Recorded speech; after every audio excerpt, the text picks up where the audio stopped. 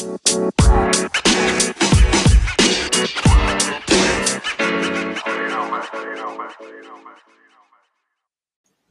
to the Podscast episode number 2, sponsored by Anchor and presented by Pods Golf. Thanks for joining in with us this week as we're going to be talking about a little recap of the Honda Classic from last week and giving some insights on the WGC Dell Technologies match play event going on in Austin, Texas this week. We'll also be talking about some swing stuff, ways to improve your game, and other good golf stuff. Hope you enjoy.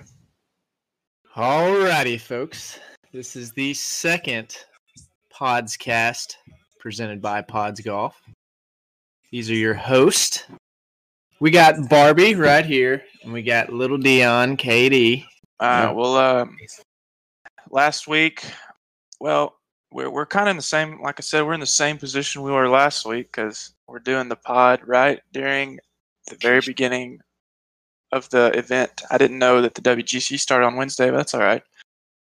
Doesn't change anything for us. But last week, Honda Classic, when we were filming, Matt Jones was tearing that place up. Shot 61 on Thursday, and then he ended up taking it home. I didn't watch much of the turn. Did you watch much of it, like live? No, I did not. No, I watched the whole. Did you notice how fast he was playing? Did you see that? Yeah, they said he's a real fast player. I watched the whole tournament, like shot for shot on Friday. It was funny because Phil made the cut. He had to par number 18 to make the cut and ended up birdieing it. But you would have thought he was in contention to win the Masters. Everybody was following him, and the whole broadcast was just on him. And I was like, this dude, like, I get it. Like, he hadn't been playing very good golf, and he's about to make the cut. But you would have thought he was about to win the tournament, and they were cheering for him. He's a legend. It was fun. And he was on, and like I said, the field was so bad that, guys like him were the only ones that were. There's always going to be someone that they have on TV like that. They need that. I mean, Phil's one of those. No, it was great. I mean, it made it fun to watch. Yeah, but those are the guys that you're going to see every shot, every week. Yeah, but going back to Matt Jones, so we talked a little bit about the winning scores from the past years, and he shot 12 under, which is pretty impressive on a course like that. Course shooting 61 on Thursday helps that a little bit, but a little bit of a lull Friday, shot even par, but he brought it back. Like, he played bad on the front, and then started off rough. He started bringing it back, so that was good to see. He didn't just completely choke it off, and then shot 69 on Saturday, and then shot 268 on Sunday to win by 5 shots. I think any double-digit scoring totals under 12 under in that tournament is doing pretty good. It's golfing your ball, especially the wind. I mean, the conditions weren't the best this year either. The winds are always going to be high, but it was pretty tough, especially on Friday. Yeah, it doesn't. It's a hard course in general. It doesn't make it any easier when the winds are blowing. But here's a little stat that I didn't know. 5-shot victory tied the largest margin of victory in tournament history. The only others to do it is Jack Nicklaus in 1977 and Camilo Villegas in 2010. Camilo Villegas. He played good too. I think he like T9th, but I think he had to, and I'm not for sure on this, but I think I heard that he had his major medical sponsor invite. But that was, he'll be fine. He's playing good golf, but Matt Jones, he had gone 174 starts without winning, and his last win was the 2014 Houston Open. So that's good for him. Yeah, a little over $1.2 million. Oh, not a bad week. Not a bad week. No, that sets him on a good foot for a while now. So good for him. But and now he's exempt for all the majors. Mm-hmm. Yeah, and then Aaron Wise. I mean, you thought he was running away with it, he had a chance, and then he 4-putted number 10 on Sunday for triple. After that, it was just kind of.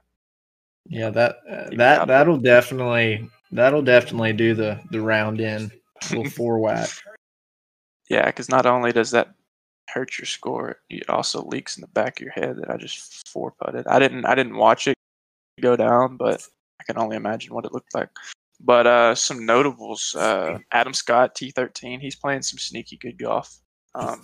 I'm interested to see how he plays in the Masters. If he keeps this good play up, because he plays well there. He likes the course, obviously. Dude, I'm pretty sure Adam Scott's back in the top 20 in the world. It wouldn't surprise me. He's been playing. I feel like he's been playing good for 4 or 5 months. I know he has ever since the new season started. And then Phil, T25, good for him. Good for He's Phil. been very good. He's been struggling to make some cuts, so that's good for him. And then Chase Koepka, Brooks Koepka's younger brother, I believe, T30th, 1 under. So yeah, good for Brooks's brother. Yeah, anytime a guy like that can start making some cuts, that's really all they're. I know they want to go out there and win, but they they really just want to make a cut, stay in it, make a check, live to play on the next week. But like I said, I guess that was a sponsor exemption with him. Do you know? Yeah, probably. Yeah, helps when your last name's Koepka. Yeah, it either helps or hurts. I would hate to have to live up to that guy. Yeah, there is that, but then also, I mean, you probably, yes, he's a great player, don't get me wrong, but you probably don't get these type of opportunities if your last name's not Koepka. For sure. He's definitely gotten some opportunities that stem from that. Yeah, so that's pretty much all on the Honda Classic. It was a good tournament. Like I said, I don't know if it's going to be wedged in between the players in this match play WGC next year. I hope it's not, for sake of the field. But if it is, it's just going to be a kind of a normal field, with maybe 3 or 4 guys in the top 20 in the world, if that play in it. It's just bad timing. Just bad timing. Yeah, that's a great golf course. Usually, you like the winner of that tournament can play anywhere. So, it's kind of sad to see the field be that bad compared to the years before, but hope it's not sandwiched in like you said, because no one's going to want to burn out their good week on that if the WGC is the week after, and the players is right before. So.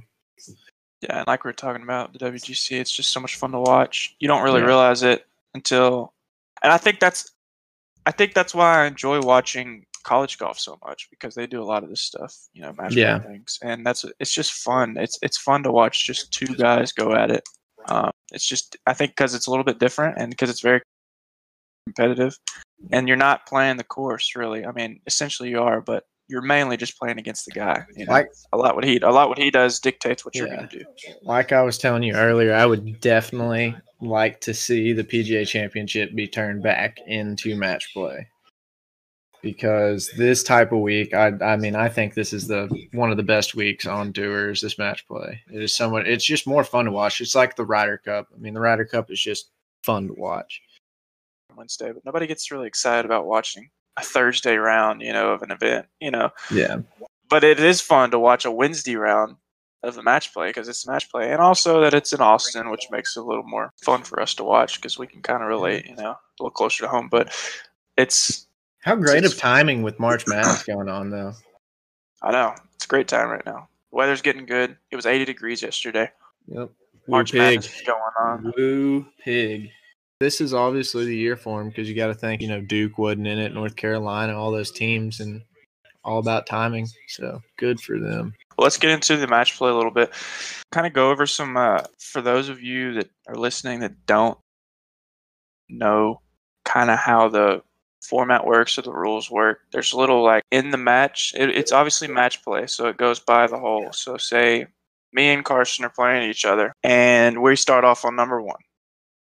I make bogey, he makes par, he's 1 up in the match. We go to number 2. He makes double, I make birdie. I technically 3-pop him, but it's match play, so it doesn't matter. So I only would win 1 right there. And so we go to all square. All square meaning that you're tied. And so that's just kind of how it works. It just goes hole by hole by hole. And then let's say you get, you're 4 down with 4 to play, then that means you're in dormy, as they call it. And so that means that you have to win that hole, or you're going to lose. You can. The best you can do is tie the match. Yeah. Other than that, there's not too much else that goes into it. You can concede a hole. Let's say you're in the bunker, laying 5 on a par 4, and he's got it 6 feet below the hole for birdie. You can concede the hole, which means y'all both just pick up and go to the next hole, and he wins that hole. And the kicker is for people that are getting into like, let's say you and your buddy want to go out and play 9 holes match play. People have gotten stove up on this. Let's say that, obviously in golf there's a gimme, like they say, inside the letter, inside the putter grip. So let's say you've got it a foot from the hole and you walk up there and scoop it up without saying that it's good. He has to give you the putt in order for you to be able to pick it up. If you pick it up, then you would lose the hole. Yeah, there have been times where people called that. It really doesn't happen that much, but yes, you're supposed to. Yeah, it's good. Yeah, it's kind of cheap if you were to do it. You would wait for it. You should wait for it in that circumstance. Yeah. If you walk up to your ball and he doesn't say anything, you got to mark it, and you're putting it until he says it's good. But usually, if you're watching the tournament, you'll see guys if they're walking up to their ball and it's a gimme. They'll look at the guy and just to kind of get confirmation. He'll either nod his head or pick it up or whatever. But that's the kind of weird side of it. I wish, like you said, I mean, you play in these barbecue events, and obviously most of them, you're not putting everything out. You're picking up inside the leather, and some of I know you wouldn't do it. Would be weird to do this on the PGA Tour, but some of the tournaments you play in, they draw the 3-foot circle around the hole, and if it's touching the line of that circle, then it's good. And that's good for those barbecue events because it keeps pace of play rolling, and there's no cheaters. It's taking out cheaters, giving people good and stuff. I mean, it speeds up pace of play because that's just the rule is, inside the strap is good, and that's about what that is. Yeah. So anyways, but as far as the match play goes, that's about it as far as the common rules and stuff. But and then how does I know that in these early matches, if you tie, you get a half a point. Yes. If you win, you get a point. If you lose, obviously you don't get it. Yeah, and then it moves on. Like you move on with the most points. Yeah. So there's 64 players in the field, and then they're all seeded 1 to 64. And then there's a pool A, a pool B, a pool C, and a pool D. It goes 1 to 16, 17 to 32, 33 to 48, and 49 to 64. I know that the obviously DJ is the 1 seed, and he's playing like the 50 seed. JT would be the 2 seed. I saw DeChambeau is a 5 seed. So all those guys are playing the higher seeds. I know my boy Kisner, I'll be rooting for him. He plays well. I didn't know that they said Jason. He is the reigning champion. I didn't know they said that Jason Day's won this thing twice. Yeah. He's always been a solid match play. Yeah. It's cool for him. Like we were talking about, it's weird to see him with a flat bill and a beard. Yeah, he needs to do something. That ain't the mojo that he needs. I can tell you that. I don't know.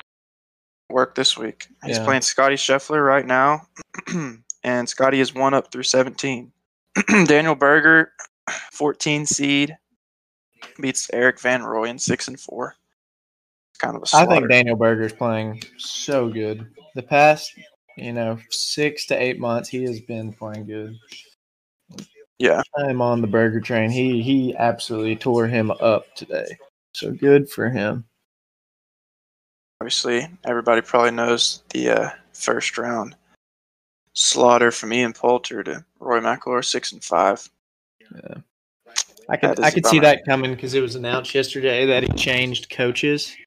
He fired his lifelong swing coach. Obviously, he's probably going to still be there with him, but he hired a new instructor. Really? Yep. What did they say who it was?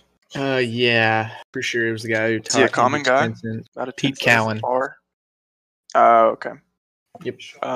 Harris English 2 up on Brandon Todd through 15. Palmer putting it to Shane Lowry. Didn't see that coming. Shane golf last week. Patrick Cantlay up on Brian Harmon. Did you see Hideki throw 2 in the water on 13? He tried to drive it, I guess, and took it out too far left, and then he took a drop and hit that one in the water and just gave it to the guy. Who is he playing? He is playing Carlos Ortiz. He is 4 up through 13. So, and Dylan Hideki's always played this really good. I almost picked Dylan Fratelli. He's a 64 seed, but he went to Texas. He's probably played this course a million times. He's 4 up on Tony Finau through 8 holes. Oh my gosh! Wow, that ain't looking good for old Tony. Tony Finau, Snapper Magoo. Matt Kuchar is up on Justin Thomas 5 up through 9 holes. Dude, Kuchar is a dog when it comes to match play. Yeah, he plays well. Don't underestimate the old 250-yard slap cut down the middle of the fairway. Wanted to talk about some swing stuff a little bit. Kind of venture out. I know we had some got a lot of people that are listening to the pod that are just getting into the game. Low 90s to on a really, really good day, high 80s players. Let's just give, if you had two tips when you're playing around for a guy that's trying to, break 95, get it in that high 80s, what would it be? 2 tips. You do practicing, I'll do on the golf course. Practice, I would want them. I feel like most people who don't play that solid, their alignment is wrong. So I'd want them to work on that. Just fundamentals, really. That's all that it comes down to on your setup. And that's going to obviously bleed into, on the course too. For sure. Like if you're going out on the range, always carry an alignment stick with you. You can go to Lowe's. I went to Lowe's and bought this big ruler, and it was real wide, and I just throw it down on my feet, and it's easy to line it up to your target. If you're right-handed, you want it to be parallel left of your target. If you're left-handed, you want to be parallel right of your target. In my opinion, it's always to be aimed a little more left than a little more right for a right-handed guy. You don't ever want to be close to it in my instance, because then you would. Yeah.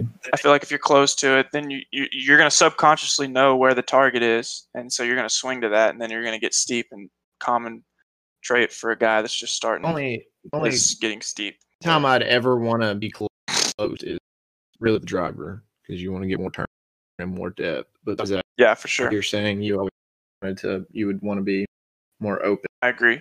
And then like we talked about, chipping, hitting a little 30-yard, 40-yard, and then chipping around the green. That's not a bad idea to get close to. Like we were talking about with those new techniques that these guys are trying to do. You're trying to hit little draws with chip shots. Which helps you shallow it out a little better and make better contact. So you could be close there in that instance too. But as far as general swings go, just like wedges, especially wedges, 80-yard wedges to 150 yards, getting into your, mid-irons. You're scoring clubs. Yeah, I would stay a little open if anything. But that's just general stuff that's going to make it easier for you on the course, because if you can always get lined up right, you're headed in the right direction. Because it doesn't matter how good your swing is, if you're lined up wrong, then you're not going to be able to make a proper swing. You're going to have to compensate somewhere in your golf swing to get it back online, and that just causes more issues. Exactly. So take care of the things that you can control is what I would say. And because obviously you're not going to be able to control some things in your swing until you get really, really good at it, but you can control your alignment. Yep. You can control your setup. So those are 2 good tips. As far as on the course goes, I would say, like Carson said, take more club. Don't try to overpower it, because then that's when stuff gets out of whack. If you can, all you want to do is focus on keeping the ball in between the tree line, keeping the ball in play, and trying to hit as many greens as you can. Getting it around the green. Give yourself some par putts. Even, bogey putts, short bogey putts are not bad. Bogey's not a bad score, especially if you're trying to break 90. Yeah. The goal is to stay away from the big number. Around the greens, the faster you can get it on the ground, the better you are. Yeah. Do not try to, there's not too many times on a golf course where you're going to need to hit it super high around the green and soft. No. So try to get it on the ground running. Sometimes putt it off the green, use a hybrid, bump and runs. It just makes it so much easier. Plus your technique, you don't have to do a lot of, wrist hinge or anything. So it's just a lot simpler. So that's my big tip on the golf course. For sure. And you can play that into wedges too. If you've got a 60, 70-yard wedge, don't take your, especially even back to 80 yards, don't take your lob wedge and try to hit this high soft shot, according to what it looks like, around the greens. Assuming that it's pretty wide open and you've got some green to work with, there's always going to be times where, greens, if pin's just over bunker, you're going to have to bring it in a little higher. But for the most part, you can bring it in pretty low. So club up a little bit, take a 50 or even take a pitching wedge. I like to hit them with 54s, those 60, 70, 80, 90-yard shots, put in the back of my stance and just flat it in there low, because same thing with around the greens. The less time the ball is in the air, the less time there is for error, in my opinion. Yeah. I think if you can keep it lower and let it get on the ground quicker, it's just going to be beneficial for you more. So It's just stuff like that, little stuff you can control, like you said. Your swing is obviously the big thing to tackle, but that's a process. That's going to take a long time, and you still need to be working on it. But take care of the things that you have control over first. I think That it's is big. true. What are you working on as far as swing goes right now? Work on my takeaway. I'm trying to shorten my takeaway one piece for, the first. I've been doing it too long, and I think that's been getting the club face shut and, just in a weird position. So I'm working on just getting it to about 12 inches out and then rotating my forearm and, setting the club. Yeah. Because I've been struggling with setting the club, and then after I get the club set, I just try to release as hard as I can to the right. That is what I'm working on. That rotation of the forearm is so complicated because a common fault for a guy that's just getting sucked in his golf swing is that he takes the club dead inside, and usually that happens by rotating your forearm, which is a proper move, but for people that aren't too educated on the swing, they wanted to get the swing as flat as possible. I was the same way when I first started playing. I was like, well, if I get the swing as flat as possible in the backswing, then it'll be on plane in the downswing, which is kind of true to an extent. But all it did was, for me, yank the club dead inside. And then I got way too flat, and I couldn't shallow it even more than I was, or I would hit my right hip bone. So the thing is keeping the head outside of the hands, but then rotating your forearm, which would be my left forearm, your right forearm, at the right moment. Really, I think that's the tricky part, is doing it at the right time. Mine's been rotating when I set the club, so I really haven't been worried about the feeling of rotation in the forearm, but I know it is because I can feel it in the set. Setting as in wrist hinge? Yes. Not really hinging it up. I can just feel it. Just, I don't know. I guess I was gripping it too firm. Yeah, and I can just feel it get into a position where it's, just set. And I can load it from there and move on. I got you. And it kind of what we're stemming back to, because I went and saw Jeff 3 days ago. And what was good is that, he filmed, he films. Carson's been going to him since he was little. He films in face on, he films at a 45-degree angle, and then he films down the line, and then he films on the rear view. And the first thing he said was the setup looks great, which is the first time he's ever said that, because every time I go down there, I feel like my setup is all jacked up. So that's good, because I've kind of made that, just ingrained that into my head. And I don't have to think about that anymore. Like, obviously you want to stay conscious of it, but the fact that the setup is good means that that's just one less thing I have to worry about now. And that's kind of what we're going back to, these guys that are just starting to play. If you can get your setup ingrained where you know that that's right, then you can start really focusing on other things. Because used to, I had 4 swing thoughts going on, but then I had to get set up properly. I had to make sure I was turning deep, all these things. And so as you just keep practicing and keep practicing, that those swing thoughts slowly go away, because, you've got them, muscle memory. And so with me, it was just getting a deep turn. I wasn't doing it with my shoulders. I'm getting a good turn with my hips, but my shoulders are stopping. So if you think about like you do a good job of turning, you've always done a good job, and that's why you hit a driver so well, in my opinion. It's because you turn so deep, and you're able to get that depth and get it on plane well, and you hit extremely up on it, which is good. You don't spin the ball at all.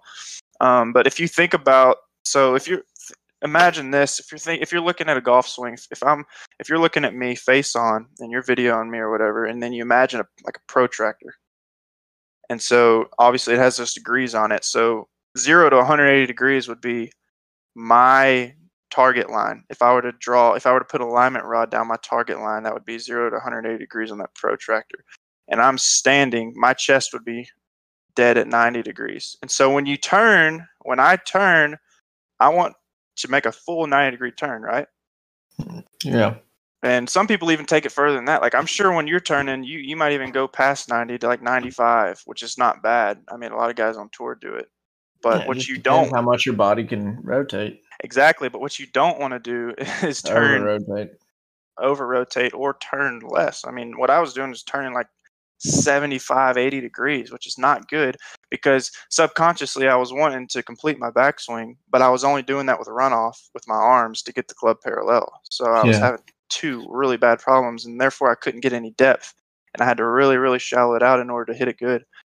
And so now I'm working on making a full turn to where if you're looking at me face on, you can see my right shoulder right on my left shoulder, so that I'm making a full turn. And it's hard because now the problem is my shoulders are making a full turn, but those arms are still wanting to go deep, because I was trying to compensate before.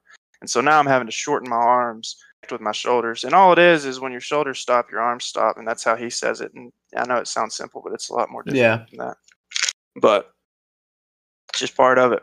It's always going to be something. And it always seems like, oh, that'll be an easy fix, but it's never as easy as it seems. No, because you've ingrained such a bad habit. You're trying to get out of that bad habit plus ingrain a new habit. Mm-hmm. So there's a lot more going into it than it meets the eye. That's the beauty of it, though. Yep. That's what brings you back the next day and the day after and so on. Yeah. But it's also a good feeling, though, because there's nothing worse than not hitting it good and being lost and having no idea why. It's also a good feeling when you do figure out, okay, I know what I'm doing wrong, and I know what I got to do to fix it. I just got to go grind and do it. Yeah. So it's fun, and it's a good time to be doing it. Spring, right before all the tournaments start, so I can get it panned out before the summer. But that's really all I'm working on right now. And then obviously I'm working on everything. But as far as this is, and I've had a lot of questions on this, especially working with guys that are kind of just getting started out, because big turn is obviously a huge part. I mean, Gankus, I know he teaches some different stuff, but he's huge on making a full turn, and it is. I mean, it's very important, and I feel like it's underlooked a little bit. People are so worried about the plane of the swing, but there's only one way to get there is by making a full turn. If you don't make a full turn, you can't ever get there. If you don't turn back, I mean, you can't get through the ball. You can't rotate through it. So you have to be able to rotate back to get through. Because I was turning, and then my turn would stop, and the only way your hands can go when your turn stops is straight up. And so I was getting real vertical, kind of like JT was, but I wasn't doing as good of a job of shallowing it out like he does. And he doesn't shallow it out crazy, but he does it just enough. Yeah, it works. He kind of bows his wrist and holds on and shallows it, and it works for him. It didn't work for him today, but it's fun stuff. He had us. I didn't tell you this. So it was me. We had a crew out there the other day, but there was a guy from Dallas, and he's a good player. He's probably in his 40s, and he was kind of having the same problem. He had his big problem was he wasn't posting up around he's a right-handed golfer. He wasn't posting up around his left leg. He had it real flexed, and so therefore he was kind of bounding and jumping at it. It was really weird looking. But I'm glad that's not my problem, because that I feel like would be so hard to fix. Having a flexed lead leg and not being able to post up around it, and he dips down right after it. Oh yeah, I feel like that would just tear at your knee. Oh. He never straightens it, and that's nuts. Yeah, that would be hard too. And that would be you have to brace it. Oof. Yeah. But that was his big problem. But another problem was he wasn't getting a full turn either, and so me and him were in the office at the same time, and he was talking to both of us about it. And he's like, all right. He's like, so I got this steel pipe. He's like, I got this steel pipe in the back, and it's like a 10-pound pipe, and it's got a 5-pound weight on the end of it. And he said, I'm going to get both of you to go out there and grip it and take a slow swing. Start it set up and take it back real slow and because, it's going to force you to turn because you've got 15 pounds of weight. Yeah. Taken back there. And this thing was freaking heavy. And so sure enough, the other guy went first, and it's like putting lead tape on the club head. You can feel the head a little better. You can feel that 5-pound weight on the end of that. Yeah, you can. But it's a good drill. And then he brought out a broom, and he was doing some stuff with that. And he's like, yeah, back when I was playing, I'd carry around a broom in my bag. Everybody make fun of me, but I didn't care. Yeah, I was like, I'm not putting a broom in my bag. Somewhere in one of my lessons, he told me to, do the broom where you cut it off and you put sand in it where it's real heavy. And he was like, yeah, you should keep this. Like the exact same story. It's funny somewhere in that video. And he's like, because my dad's with me, I'm young. And he's like, yep. And then you can get old Carson to just start sweeping the floor for you, John. Just stupid stuff like that. Like, God. You gotta love them. It's good stuff. Oh, But, yeah. Covered the Honda. Covered a little bit of the WGC. Who'd you pick this week? I got Kisner. I had to go with my You boy got Kisner. Kiz? And I think he's down in his match right now. Who did you pick? I picked Bryson. Just because, I mean, my reason is it's match play. It doesn't matter if you make triple bogeys. He's just going to wail on it. So I like his chances, even though he's down. No, he's one down. He's one down to Antone. To a guy that doesn't even have a picture in his profile. It's just a gray. Antony. I'm assuming it's Antony Rosner. Yeah.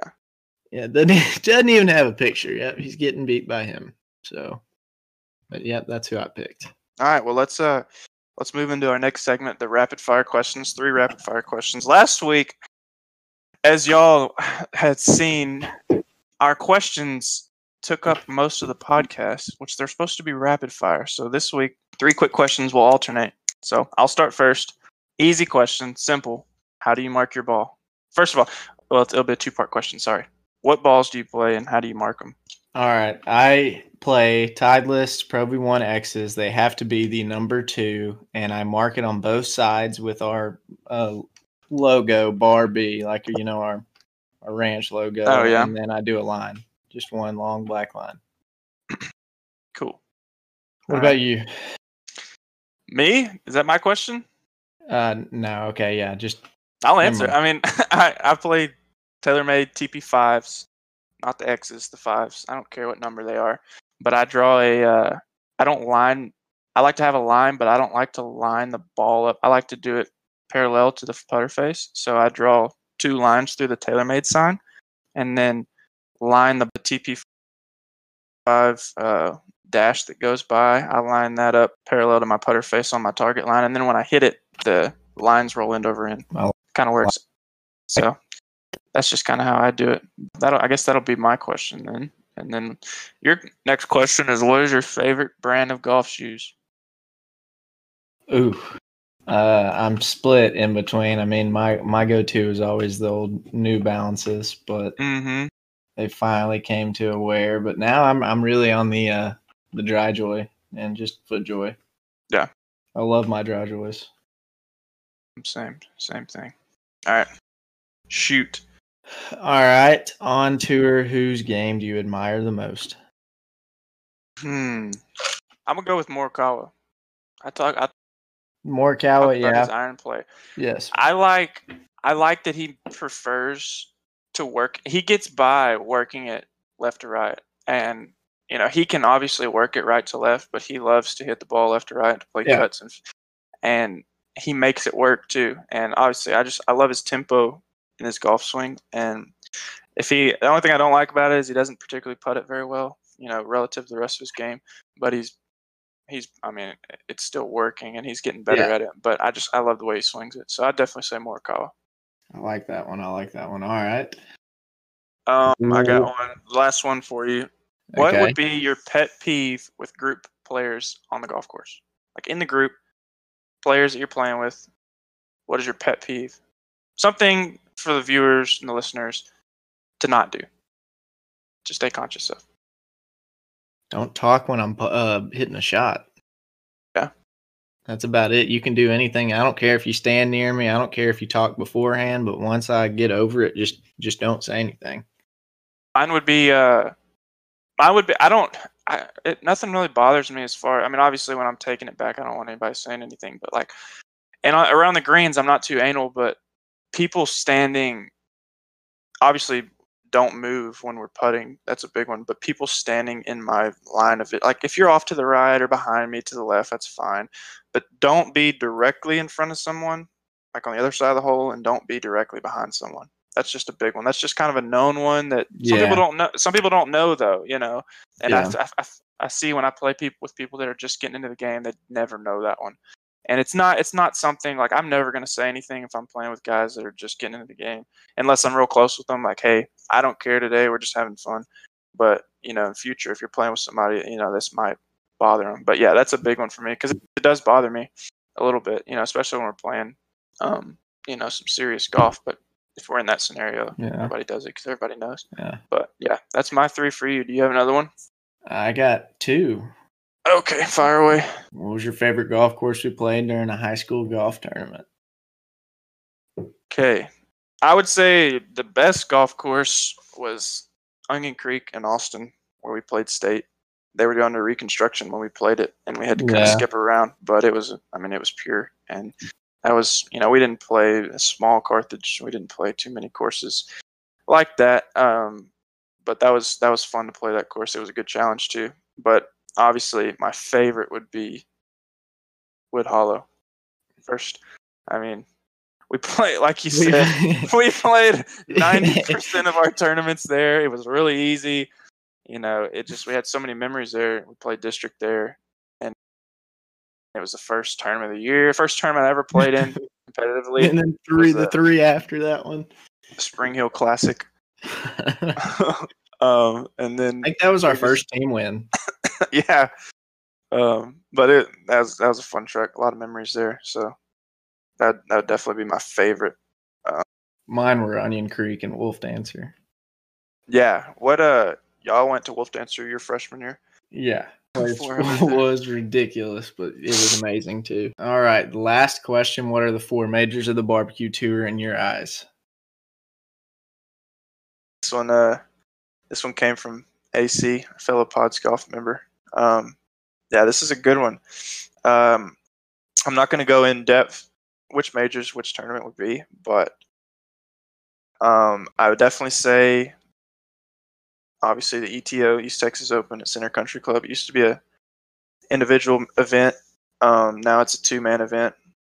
Hopefully it can work its way back to an individual, but either way, it's still the ETO, and it's still a great tournament.